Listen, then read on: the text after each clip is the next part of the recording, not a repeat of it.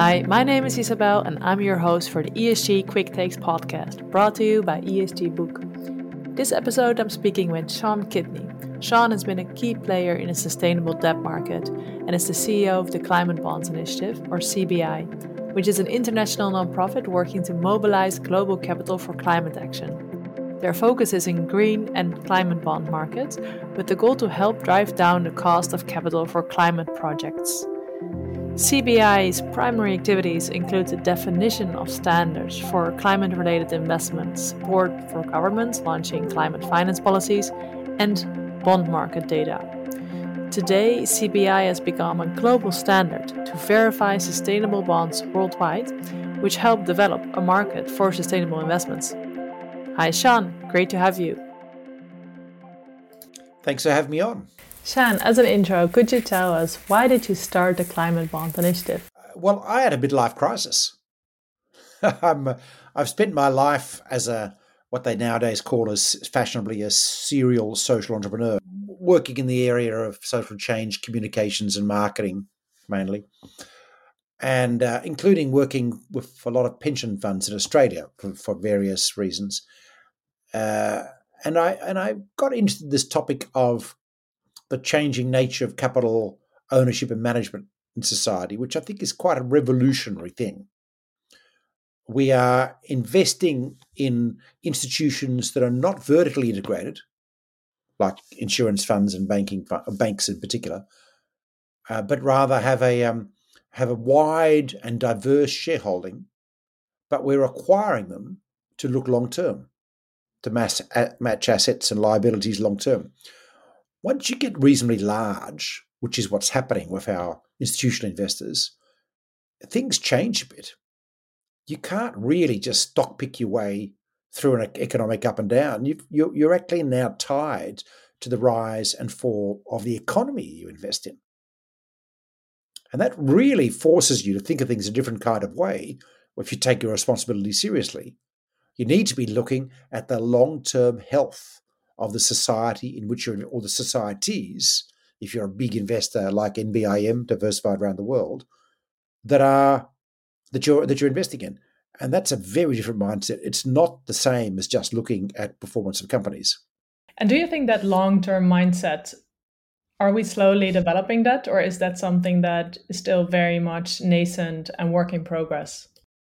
Well, the truth is we've seen a drastic reduction of long-termism in Western economies in the last 40 years, with a tightened obsession with short-term profits, exacerbated by executive remuneration in the US, which went stratospheric, but also went share options focused, which means quick returns. There was a wonderful survey in 2010 of CFOs in the US, which said if you had to choose between an investment decision that would make profits in 6 months but reduce profits in 3 years versus one that would make good profits in 3 years but reduce profits in 6 months, which would you choose? Guess. It was a short-term one. So this is a critical problem. So I would say we're balancing out. We have created a large pool of actors that have the potential to be a very substantial counterweight to the short-termism that dogs our society. I mean, politically, it's short-termism too. Look at the US. Congress people have 2-year terms. You get elected, you start fundraising. Like, this is lunatic. Mind you, in all economies, there are challenges with the time frame for politicians. So that was the background. And then I had a particular crisis. My father died in a small hospital in New Zealand, and I went for a weekend, stayed a week. You know, when you're flying different countries, you grab a few things off the shelf to read. And I ended up reading them because I was caught up in a place without much else to do for a while. One of the books I was reading was once I got over the novel, was the Exeter University's Conference on Catastrophic Climate Change, chaired by Tony Blair. I probably never would have got around to reading it if it hadn't been those circumstances. It was chilling. The science was dry and hard to understand. But as you started looking at and rereading the conclusions, you thought, oh my God, it was an aha moment. Yeah, I had this essentially a sense, Jesus, there's nothing else we should work on because this is a species extinction threat we're talking about. And I still think that it's got worse. In fact, it's very much a species extinction threat that we're dealing with here. This is not small beer. This is not trying to manage the ups and downs of a global economy year in, year out. And then a couple of other things happened. One of my businesses in Australia ran into difficulties, which was very depressing and very difficult, and threw me around, and I had to think about what am I going to do next. And then I had a stroke, of all things. I found myself in hospital. And there's nothing like a serious health incident that makes you think, oh, I could die any minute. So what is it that I want to do again in my life? And in my case, instead of buying a red sports car, I chose to work on climate change the rest of my life. And essentially, I embarked on what was, for me, a mission. Where I was, it sounded a bit absurd. I was working in Sydney in Australia. My friends looked at me like I was a lunatic because I wanted to work on global issues, the governance of the planet, really. But for various reasons, I decided that's what I was going to work on. My expertise was in social change strategy. And I set about thinking about how I would apply what I know to how we change the planet. And that led to a theory of change, publishing a paper in 2009, and then eventually, because no one else would take it up, damn it, I have to launch yet another organisation, which we launched in 2009 in Copenhagen. And now we have a market that's grown from 2 billion outstanding to 2.2 trillion outstanding US dollars, and engagement around the world around green finance. It's a key feature of the network for the greening the financial system, the regulators. I've been part of that process since they had their very first meeting years ago. And I say, in a way, it's extraordinary. It's extraordinary, the growth, and from our perspective, the traction we've been able to get. But against that, it is also extraordinary how little we've actually moved. I've just come off an International Energy Agency financial advisory committee meeting, and Fatih Birol started off saying, well, good news, we only had 1% growth of emissions last year. That's the best good news we can get. According to the IPCC, it had to be 8% reduction last year globally. Things are grim, things are quite grim. So that's been the mission, and that continues to energize me. I mean, what continues to make me hopeful, and I have to say sometimes one does lose hope, that is that the ingredients of our soup are still there. The ingredients are, well, we kind of know what the problem is. It's an extinction threat for us. And if we keep at that road, we're essentially going to Mordor, if you've seen Lord of the Rings. If we go on this direction, we have massive global investment in infrastructure type things, which generally create wealth, not in empty apartments in Las Vegas. So this is a positive investment. The investment is gargantuan, $9.2 trillion a year, according to McKinsey's last year, just the mitigation side. But at least we know what to invest in because we've got the solutions. There's no R&D here. It's pretty straightforward. There are pricing issues for different things, but it's not exactly rocket science. And we do have the capital. We've got $130 trillion sitting in institutional investor hands at the moment, for example, who are worried about their forward risks because they've got that, I mentioned at the beginning, that job of matching assets and liabilities long term in their DNA. We did something right about 50 years ago in creating these institutional investment vehicles. And they're starting to think, oh, God, what do I do? They don't know what to do. They're like rabbits caught in the headlights most of the time. But they are, if they're given an opportunity, shifting their investment screen. And what we've done in the last few years has been giving them opportunity in the fixed income space. That's why there's 2.2 trillion out there, and it's growing like a rocket still. Demand way overstrips supply because it's a simple idea. We're not going to get you to sort out as an individual fund the risk of or the challenge of investing to save the planet because you can't.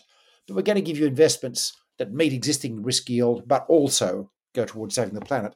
And then, which is the next frontier, we want to get you involved in starting to encourage governments to invest in the things that we need to invest. And that's what we now seeing happen this year and last year, and it's become palpable. I had this glorious moment at Glasgow, which is kind of the culmination of what we're trying to do in terms of example, when the Australian government, which at that point was a very conservative, a Texan-style government, really, climate change denying government, published a net zero plan. And in the speeches the Treasurer was making in Australia at the time, and in the annexure to the report published by the Australian Treasury, was an argument, which is quite simply, global capital markets are moving to preference green. They cited our Greenium research, for example, showing the pricing differentials. If Australia didn't adopt the net zero plan, it risked losing access to preferential global capital markets.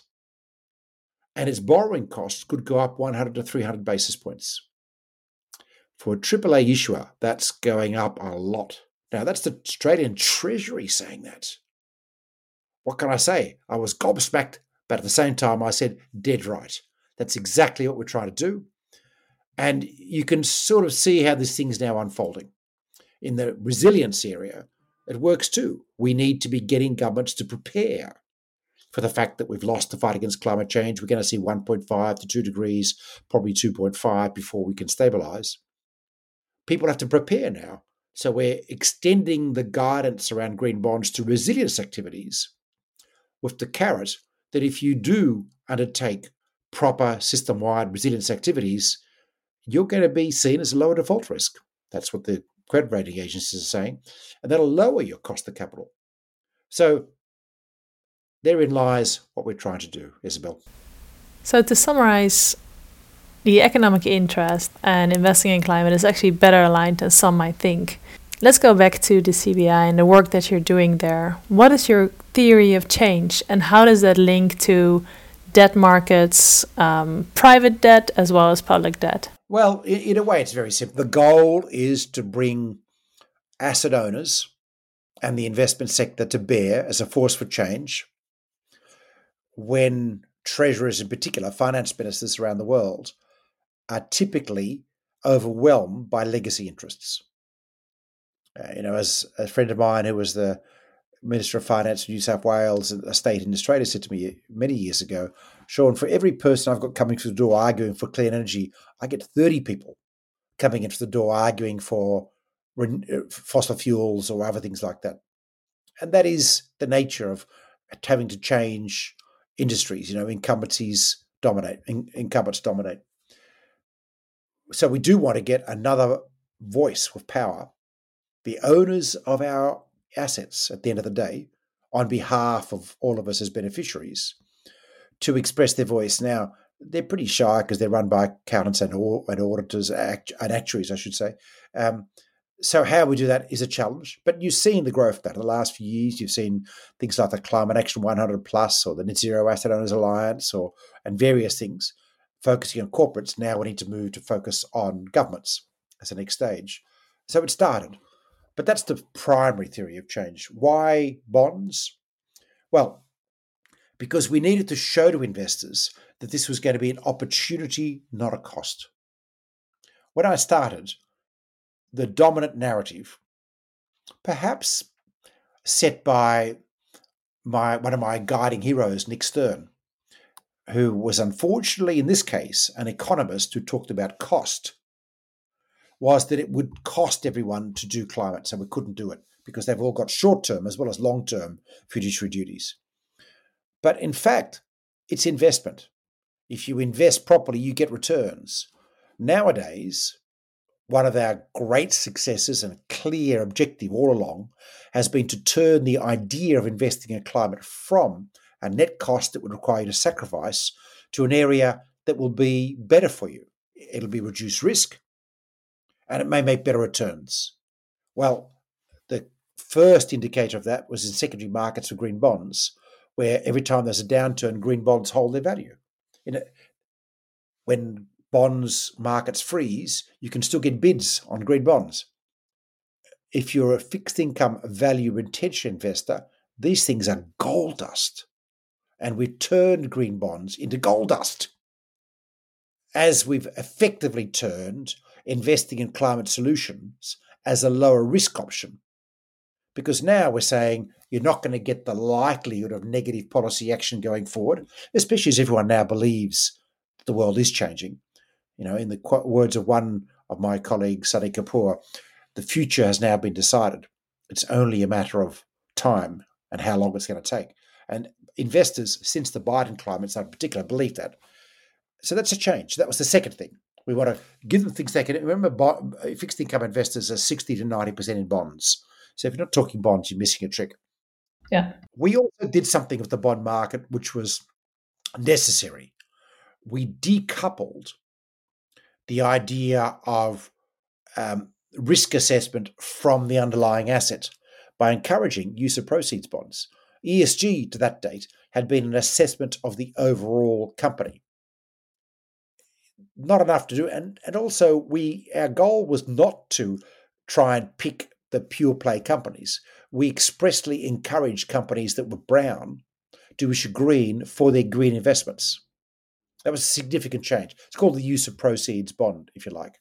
If someone's got a whole lot of coal assets and they're building solar, I wanted to borrow against the coal, which is currently low, seen as high value, low interest rate, and invest that in the solar, which is seen as risky and therefore attracts a high rate of capital. They're arbitraging the difference. Perfect. I don't want it to increase their coal assets. There are challenges like that, but we need to use the brown to build the green. That was what we managed to establish as an idea for the green bond market that was not at all current 10 years ago and is now a fairly dominant concern. So you can sort of see some of the things we were trying to do. But if you like, the essential thing is engage investors, give them investors something to get excited about, trillions of dollars of green bonds, give them a reason to push for more in the sector, and then bring them to talk to governments about how we can meet government public policy objectives through these kinds of activities. And that's kind of where we are today, which is very exciting. So I've just come back from a week in Japan and a week in India with a lot of talk with governments about what they can do and how their stuff can get funded. People are getting excited by the opportunity now, which is exactly where we need them to be. And as more people participate in the market, I can imagine that data becomes increasingly important. How do you see the integrity of this market now that the players also multifolded and the sheer debt outstanding has risen? Look, we scan and track every single green bond and also social, sustainable and systemically linked bond issued in the market and provide feeds to all our investor partners and index partners. So they use those as base data for their thinking and their work. And we have a certification scheme as well, which is like a gold standard. So it's about 15% of the market so far. But what I can tell you is we do screen out bonds. And in your mind, is it the quality of the data, the sort of risk of greenwashing, scamming? Is that a key challenge? Or is it rather the definitions, the way that we actually look at green, the way that we qualify what should fall under a green bond or not? How do you see this? The primary issue, I'm going to say, is not scamming in this area, it's confusion about what qualifies. Partly because there's a lot of confused advice from governments. Underpinning what we've been doing has been the development of adequate science-based guidance for investors and educating investors about why they need to listen to the science. Understanding who's a voice that's going to be consistent and going to stay. Let's call it channeling the IPCC scientists. And we've done that through our taxonomy work, which is a shopping list for the future, let's just call it that, which has now become, as we've also been working with the European Commission and multiple other governments around the world on domestic regulated taxonomies as let's call it a step up of that idea. The science aspect is the critical aspect. There are arguments which need to be had, which had not been had for 20 years. Is gas really part of the transition? It isn't. Because unfortunately, methane leakage, we've had a false accounting story. The industry's been saying, we just have to count the plant. On the plant, it looks really good. It's about a third less than a coal plant. But actually, gas is different to coal. Coal doesn't leak emissions as you move it around. Gas does. When you start counting in methane leakage, which we now discovered is vast thanks to satellite mapping, actually gas isn't necessarily better than coal. Sometimes it can be worse. Whoa, who knew? Well, turns out a few scientists knew, but it's now becoming mainstream thanks to IEA, IPCC reports and so on. These are things that need to be addressed, which are not being adequately addressed in national climate change plans. So most national climate change plans around still have gas as a climate activity. But we're getting there. They're starting to be knocked out now. All of these things are useful guidance to investors about what you can be sure is going to be consistently green in the future, noting that at asset owner level, pension funds, we now have enormous appetite for green. We've proven to them this isn't going to be a haircut. In this market, you are going to get at least equal returns and sometimes better returns. So why not switch your whole portfolio? And in fact, that's what's going on. So the fund managers report unquenchable demand for green. And now, on the back of that, there's always a weakness to make it the chance you can weaken the portfolio. But the asset owners are very keen on quality. They're the real drivers of quality because the actuaries, they understand science at the end of the day. And so we've managed to get that in place. And so that's driving this conversation that's underway globally about what qualifies as green, which is now elevated into government plan. In the European situation, we've had the EU taxonomy. We're still having arguments about the edges of it. The European member states have refused to develop agricultural criteria. Too hard for them. We've got to keep pressing them on that. In Japan, we've now got a Japanese government rolling out technology roadmaps for transition. It's great stuff. But there are a few things in there that aren't right yet, that need work. But at least we've now got the conversation underway, which is a hell of a lot of improvement compared to a few years ago. And, the green bonds market has been a really, really critical part of creating the tools and engendering the appetite for action. And do you see governments and regulators playing a larger role here over time, whereby there's set standards around sort of the requirements for financing to qualify as green? We just saw the European Union enacting a green bond standards. Do you expect the world to move in that direction generally? I think we will see a move in that direction. But for me, the real issue is not the structure of the instruments or the nature of the reporting and transparency. It's actually the shopping list. It's the guidance of what counts as green. That's the real issue. And yes, there will be work, but the direction is inexorable. In the IEA meeting that just came off, we were talking about the importance of reaffirming the fossil fuel boundaries and also having some geographically specific pathways. The science has advanced quite a lot. We're now on the cusp of turning that into policy. In some places, it is becoming policy. Green bond standards or equivalents around the world are happening, but are not the most primary. The reporting and transparency protocols are pretty well established in the green bond principles to a large degree, and also in the climate bond standard. So it's not the most important thing at this stage. Taxonomy is. On the taxonomy, how do we deal with changes in our perception about what should qualify as green, brown, or grey? How do we deal with the progression, so to say, of our knowledge on decarbonization? In taxonomy, it has to be dynamic. We need to continue to review, but just to make it safer, if you issue against the taxonomy this year and it changes next year, there's no retrospective changes. That's a simple thing to do, right? And so that'll only affect forward. There's, of course, work still to be done. In Europe, the European taxonomy, I've been quoted in the media today, is not quite fit for purpose for the green bond market because there's too many data points embedded in there that we can't meet. There's a lack of international equivalence. But we do have a remit from the Commission and the next platform and State of Finance to work on this. So expect substantial progress in the next 6 months in this particular area. So it's already been incredibly influential at driving a global conversation about what qualifies as green, which we needed desperately. But we still have to, let's call it, smooth out the rough spots. And that applies everywhere, really. And to close this off, then what gives you hope? What is something you look forward to? In the next 2 years, the next 20 months really, we need to see every government and, frankly, every corporation to do transition plans that are commensurate with the ambition that we have to achieve according to the IPCC. That's kind of a short-term immediate test. Everyone needs to do it because we've only got a few short years. And forget the 2050 targets. If we don't meet our 2030 targets, 2050 is irrelevant. There is no chance. We'd blow the whole gasket. So that's a short time frame.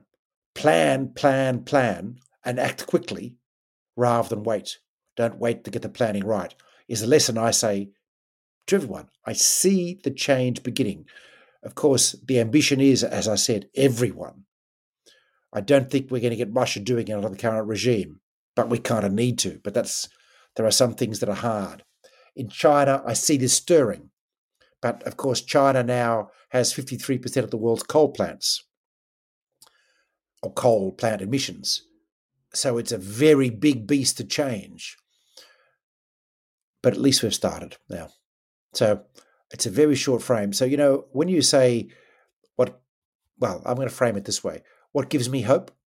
What gives me hope that we see the change? We've got some models coming up. The capital wants to move. There's no doubt about it. Green bonds are the proof, if you like, proof of concept. That part's good. And the solutions are pretty clear. The tough part is that in some places the politics aren't right, and the impacts of climate change, which can lead to volatility, conflict, and various other things, may make it much harder for us to make the change very quickly. So it's a real race against the time. So, but I see a glimmer of hope. That's a great way to conclude this episode. If people want to learn more about the CBI and the work of Sean and his team, we'll put a link in the show notes so you can read more. Thank you so much, Sean, for joining us. Thank you, Isabel. And this concludes the ESG Quick Takes podcast for now. Till the next time. Thank you.